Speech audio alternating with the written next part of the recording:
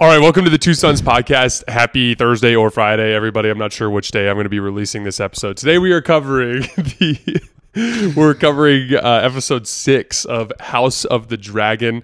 You guys know the drill. Before we get started, subscribe to the YouTube channel. We would sincerely appreciate that so you guys don't miss any more of our videos. I also have a link in the description that will take you to all of our social media pages. If you guys could follow those just so that you see our little clips and stuff. We sincerely appreciate you guys supporting the show and rocking with us, and that's the best way to follow us. Week 6 of Jason making me watch House of the Dragon. Yes. Game of Thrones. Week 6 of me slowly but surely forcing Luke. See, the thing is Luke, and I respect this about you, and for the record, you know, the gratuitous violence thing to me is pointless. Like, I'm not bothered by it, but like, yeah, I don't need to see Sir Criston pound a dude's face in and then watch the like pulpy mass of his head like slosh side to side. That's Right. Gratuitous, unnecessary violence. So I get, or just a quick masturbation scene just thrown in. Like, what? just jerking off in the window, man. You know, I know. but My heart is becoming blackened by watching this show. I understand where Luke is coming from, and I appreciate him giving it the effort. I always told him that he would really like House of the Dragon and Game of Thrones because of the narrative weight. Like okay. So for instance, there was a story that came out this morning, I think, that Hugh Jackman is reprising Wolverine. I sent these to you this morning. I know. I was working out. Oh, okay, Just getting huge. Just getting Hugh Jackman. But yeah, like I said, look, these videos of basically Hugh Jackman's going to reprise Wolverine in the new Deadpool movie, and my producers and I, for the company I work at, we were talking about how like Marvel just has this like freedom of movement to just throw stuff in at various points in time. Like this would be the equivalent of like if they just like if we were watching a random High Republic movie 5 years from now, and then they just like were like, hey, it'd be fun, let's throw Revan in here, even though it didn't make sense with the timeline or anything. Like, but the thing is like in comic books they have that kind of flexibility, but like for sure. Star Wars has a very sacred a timeline, a very sacred lore that's behind it, and Game of Thrones is very similar, Right. And like you're even seeing this with Lord of the Rings, where they're venturing outside of the popular lore, and it's like infuriating Tolkien fans. Yeah. And Tolkien fans they're pretty large, kind of fan base. They've existed for a very long time because it's been around forever. Yeah. And but yeah. So my thing was like I thought Luke would really enjoy Game of Thrones because it's got a similar respect for the timeline and for the lore that Star Wars does, but he keeps getting distracted by random masturbation scenes and random incest and random face pulpings and things along those face pulpings and things along those lines. Gather around for the face pulping. But hey, he's pushing through it. I'm pushing through, and you know what? For the record, I do like the plot. Yeah, it's good. Yeah. Right? I think it's very good. I'm rewatching Game of Thrones right now, and this is my third time through it, and I am thoroughly enjoying it. Yeah. So we have skipped forward 10 years. Yeah. Recasting. And for the record, there's going to be an additional time skip a week from Sunday that is going to lead to the final recastings.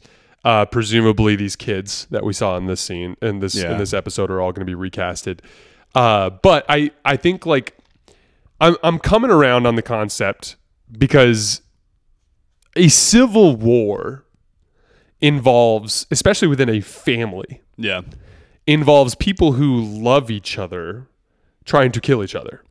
Like these are Rhaenyra's nephews that she's going to be going to war against. Yeah. You know what I mean?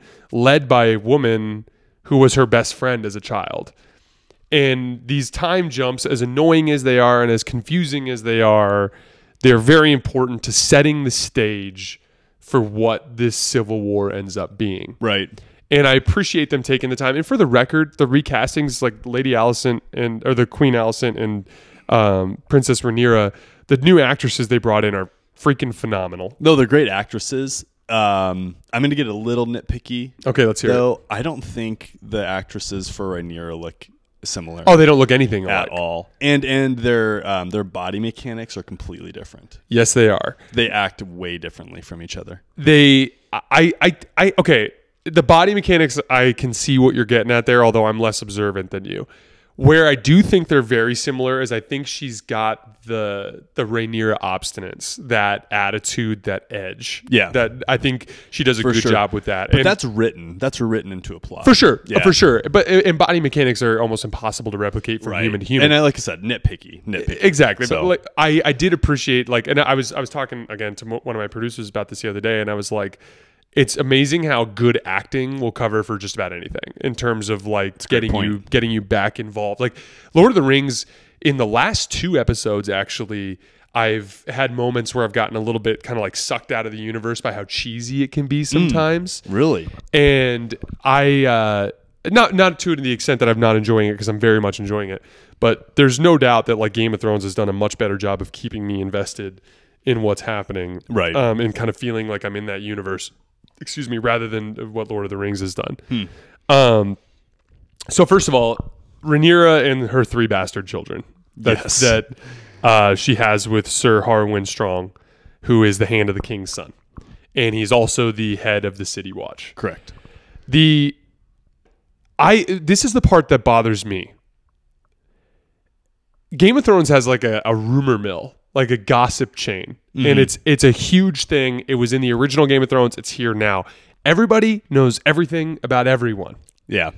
Even there's a scene in this episode where Daemon's talking with Lady Laena, and they're talking about the bastard children, and he's like completely aware of everything that happens in Game of Thrones. They're like, oh, Sir Loras Tyrell, yeah, he's clearly gay. That everyone talks about it. Yeah.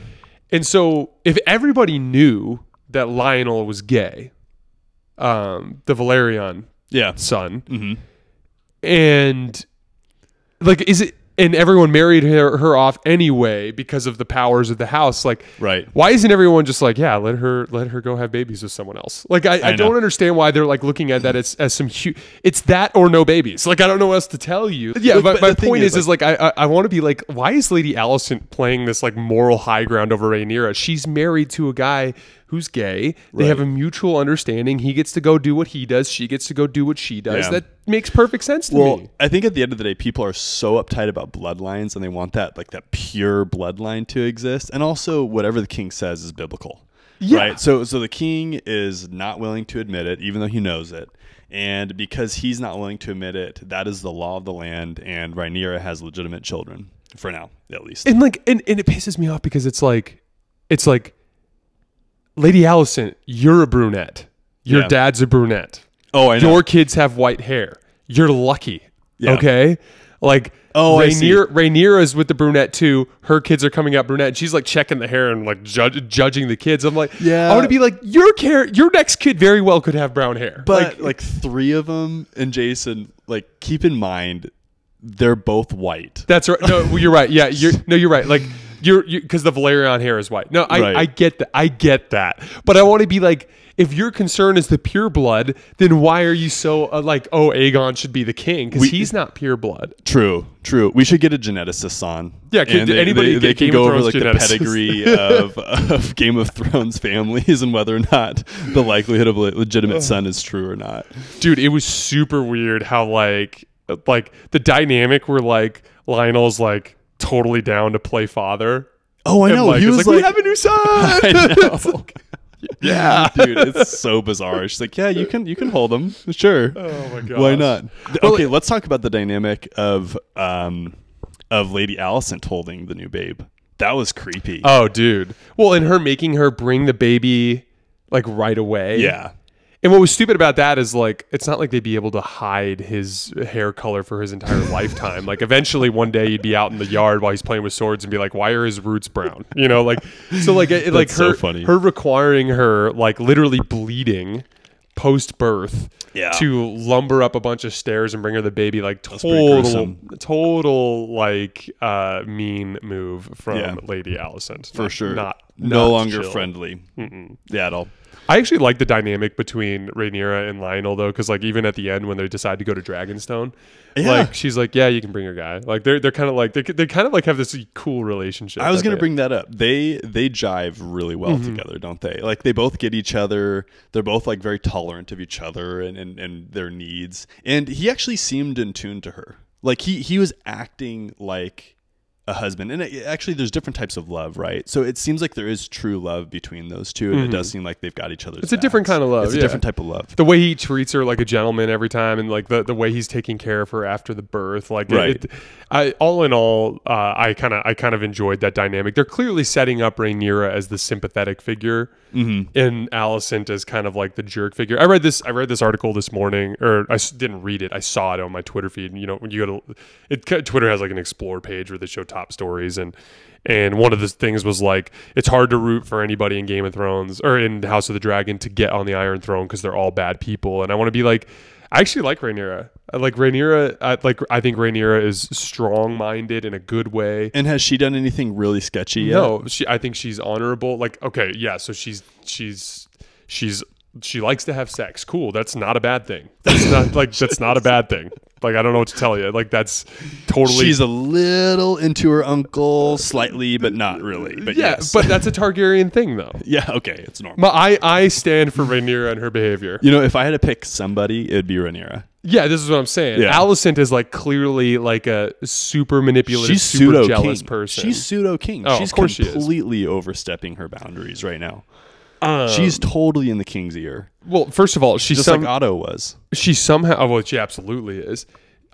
She somehow manages to convince everyone in King's Landing, even though they watched Sir Criston beat a man to a pulp at a wedding feast, that he is total vibe kill. That he is now totally chill and trustworthy and can be the queen's personal guard. Doesn't it look like Kristen Cole that every single ounce of life has just been sucked out of that man? Oh, dude. And he's just a husk of like a soldier that's just standing there. Game of Thrones did this a lot with different characters where, like, one scene you'd see Sir Jorah Mormont, and he's like this strong, you know, supporter and servant to Lady Daenerys, or to Daenerys Targaryen, and then like 2 episodes later, he's just completely down on his luck. Got discovered for spying on her and got kicked out of the city, and now he's like this, like basically like a drifter.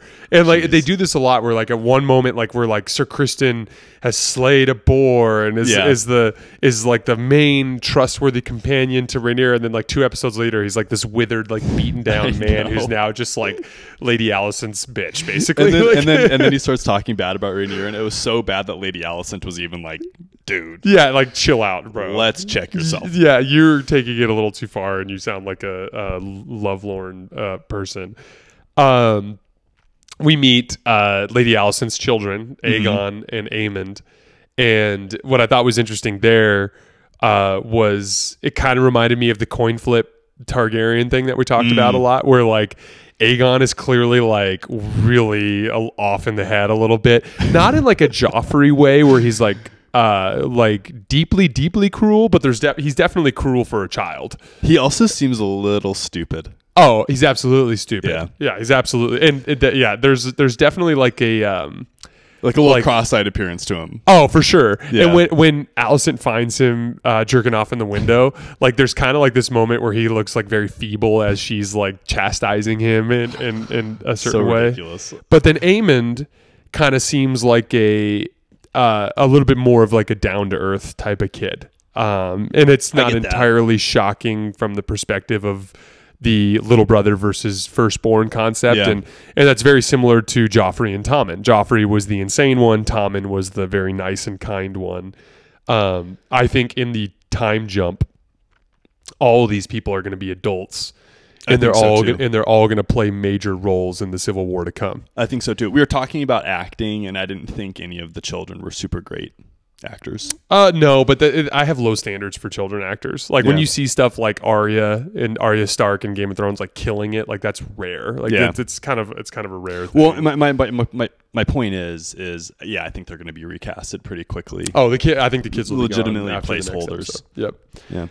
So the last major thing we got to address here is this climactic scene at the end where Larys, who is very similar, he's almost like a combination of Lord Varys and Lord Baelish from Game of Thrones, where Lord Baelish was the evil manipulator and Lord Varys was the master of whispers, and he had all the intel. Yeah. This guy's like both.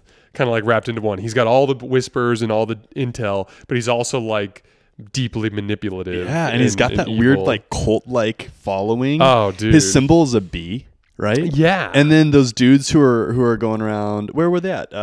What was that kingdom that they were at where he ends up having his brother and dad killed? Oh, Harrenhal. Yeah. So yeah, he's got this little cult-like following that lives there that does his will. Or that went there and executed this mission. Yeah, like he's clearly got and that cult following does not appear to be associated with his house. Correct. I'd agree with that. In the scene, we see Harwin die, but you just see Lionel banging on the door. Right. So, but then I watched the preview for the next week. I did not watch the like breakdown scene. So you watched the breakdown scene, and they said that Lionel dies too. I'm 90% sure that they said it. It was pretty late when I was watching it, but I'm pretty sure that they talked about how both of them had passed. So that explains something to me, because in the preview episode, a lot goes down. Well, before we get to that, the final scene, Lady Alicent categorically is like, I did not ask you to do this. You crossed the line. Right. And Larys basically like says like, oh, I'm sure you'll repay me in time. And you know what was creepy about that? It was almost like he was blackmailing her. Yeah. Kind of like everyone, and the dynamic that I was picking up is more like a, he knows that everyone in the entire kingdom will suspect Alicent is responsible for this. Mm-hmm. And essentially, like, he is almost saying, like, I can basically implicate you in this, so you better do whatever I ask. Yeah. That was kind of the vibe I was It was an picking up ultimate there. power move. So I was watching this, and when he did that, I thought how similar Game of Thrones is to the TV show Survivor.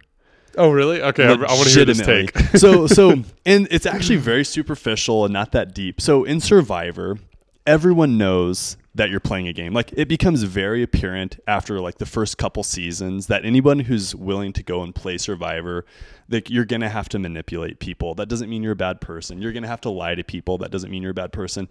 But then they create these relationships and these friendships that as they're happening, they seem like super strong, super golden. And then one person gets voted out and the whole entire dynamic changes. And then all of a sudden you can just backstab someone super, super easily just because they trust you. And that's exactly what Game of Thrones is. Only this is like real life where people are actually dying. It's a little... well, not real life. Of course it's in, it's a TV show, right? But you get my point. No, I get you. Yeah, like even trust is... Well, and that's a huge thing in the original Game of Thrones in the first season is like... Lord Varys and Lord Baelish are everyone they talk to, or they're like, don't trust anyone. Yeah. The first thing you need to do is just not trust anyone. And that's what Survivor contestants say. They're like, you cannot trust anybody. Like, people who form relationships and they think that they're all tight, and then the next week they're voting them off. Mm-hmm. And they're leading it too. They're like, you know what people wouldn't suspect if I voted off my new boyfriend? It's wild. But okay, so sorry, no, you're off on fine. a tangent. Oh, okay. So the thing from the end. So from the preview, you see the hand of the king symbol go on what looks to be Alicent's father. Otto. Yes. My first thought when I saw that was, and at that point I did not know that Lionel had died. But when I first think thought he did. I mean, well, we think we'll he did. find We out. don't know. But my first thought when I saw that was like, oh, okay, in the next episode, Viserys will die. That's our running over under. Rhaenyra is going to be at Dragonstone, and rather than calling Rhaenyra to come back to King's Landing, Lady Alicent is going to make some sort of proclamation that Rhaenyra is dishonorable, and then name Aegon the king, and then bring back Otto Hightower to be his hand. That was my first theory when I saw that. Now that I saw that, now that I've seen that Lionel might have died as well, this might be a simple Hand of the King replacement, and it very well could end up being either Otto or even Larys becoming the Hand of the King. But there's going to be a new Hand of the King in the next episode. It looks like it was Otto, but it's hard to say. Well, he definitely has a part because he's there. You see his face again. This entire episode, you didn't see Otto's face, but then in the previews, he's there. Yeah, exactly. And then there's also clearly Viserys is still alive. at least for part of the next episode, because there's that weird scene where he's like sitting in the throne and he's got like a cap on his head that like covers his, destroyed scalp or whatever. I don't know, his general Schmiegelness. he is Schmiegling hard. He looks so bad. He's got one arm and he's kind of got a little gut. They put like a little pillow underneath his shirt. It looked like when he was in any doesn't scene. look great. Anything else in your notes from this one? Damon, just an all-time father figure. All of a sudden. Oh yeah, dude, just totally like just on vacation. Damon's literally just playing house. He's just playing house. He's on vacation. He's got no worries. He's like, yeah, I like it here. We don't have to deal with all the politics. And then his wife, what's his wife's name? Lena. Lena. The contrast between Lena's childbirth death and the Queen's childbirth death was in stark contrast, right? There was so much intrigue there. Well, first of all, she leans into it. She leans walks into out it there and hard. sacrifices herself. She makes the decision. Mm-hmm. Also, Damon asks her, which I thought was really interesting. Well, they imply that Damon asks her because when Viserys does it, they walk up to her. It's very hidden. Pin her down, cut the baby out. She's like, "What's happening? What's happening? What's happening?" The maester goes to Damon, tells him the reality, says, "Hey, we can cut the baby out, but your wife's going to die." At that point, they show him walk up to her, and then they skip ahead to her running out and killing herself. So presumably Damon goes to the trouble of talking to Lena about it, which I thought was really cool. Like, Damon's quickly becoming one of my favorite characters. Right. And my longstanding theory is that he's going to side with Rhaenyra in the Civil War, which I told you about. So like I'm a big that dynamic. I think they're turning Daemon into a more sympathetic figure, and I thought that was really cool. There was two things though. First of all, the power dynamics in Essos. So the Stepstones have fallen again to a new guy. They've also gone into an alliance with Dorne. Now Dorne, to be clear, when they call it the Seven Kingdoms, but it's really the Six Kingdoms. Because when Aegon, the original Aegon Targaryen, conquered Westeros, the one kingdom that resisted the dragons was Dorne. Now, from what I understand, they were like a loose ally, meaning like they weren't at war with each other, but Dorne stayed independent from the Six Kingdoms. Now Dorne has allied with the Stepstones, and these people are in Braavos, I believe. I think it's either Braavos or some other Essos continent or country. But basically, the leaders of this continent come up to Daemon and they're like, "Look, we feel a threat from these people. If you and your dragons stay here, we'll give you all the money." Like basically, like we want you to stay here. Basically, as a symbol of our like defense and inability to be conquered. But Lena feels the sense of purpose to go back to the Seven Kingdoms and get involved in the conflict, which I thought was an interesting dynamic. She's got the sense of purpose. Her dragon is sweet. She rides Vhagar. Yeah. So she got the biggest dragon somehow. How cool is that? That thing is tight. And how dope is it that like her whole family used to never ride dragons, but then suddenly her brother did at the Battle of the Stepstones, and then suddenly she gets Vhagar. Right. And Vhagar, it just, that whole dynamic was really cool. And then honestly, like, as you know, the Targaryen blood, when you have the blood of the dragon, you are impervious to fire, and they don't actually show it. Or I think they might show the second daughter. I can't remember, but presumably the baby survives when the dragon burns up the mom, which I thought was cool. Oh, you didn't catch that part? So, no, I did not catch that at all. So there was a weird scene at the end where like Daemon's with two daughters, I thought he only had one daughter and the pregnant wife. Oh no, or was there two? But I think he had two like fairly old daughters. I don't know, dude. Either you're asking way, the wrong person. But either way, I believe Lady Lena went to the dragon and asked the dragon to kill her, knowing that her baby would survive because it had the Targaryen blood. That's a cool take. Yes. That scene was amazing because they did such a good job of making the dragon almost seem human. Oh, dude, it was cool. There was a point where the dragon's looking at her, and you could tell the dragon's thinking, like, "Are you sure? We're really going to do this?" And then she says it again, and the dragon just does it and just sits there afterwards. It was wild. Dude, well, there's another dragon moment in Game of Thrones that I will not spoil that involves basically a Daenerys Targaryen's dragon making a similar type of decision. And I won't spoil it, but like they do make the dragons very human characters. It's actually really, really cool. They put a great amount of detail into the dragons. Also, the smaller dragon when the kids are meeting it. Oh when yeah, they're in, yeah. like that little like Coliseum area was a really dragon cool, pits, dude. Yeah, that was super neat. Dude, Super neat. I've the whole lore of Game of Thrones has got me all in. Yeah. But Tune in for week 7 of me being forced to watch Game of Thrones. yeah, next Wednesday. All right, guys. Thank you as always for your support, and we'll see you guys next time. Thanks a lot.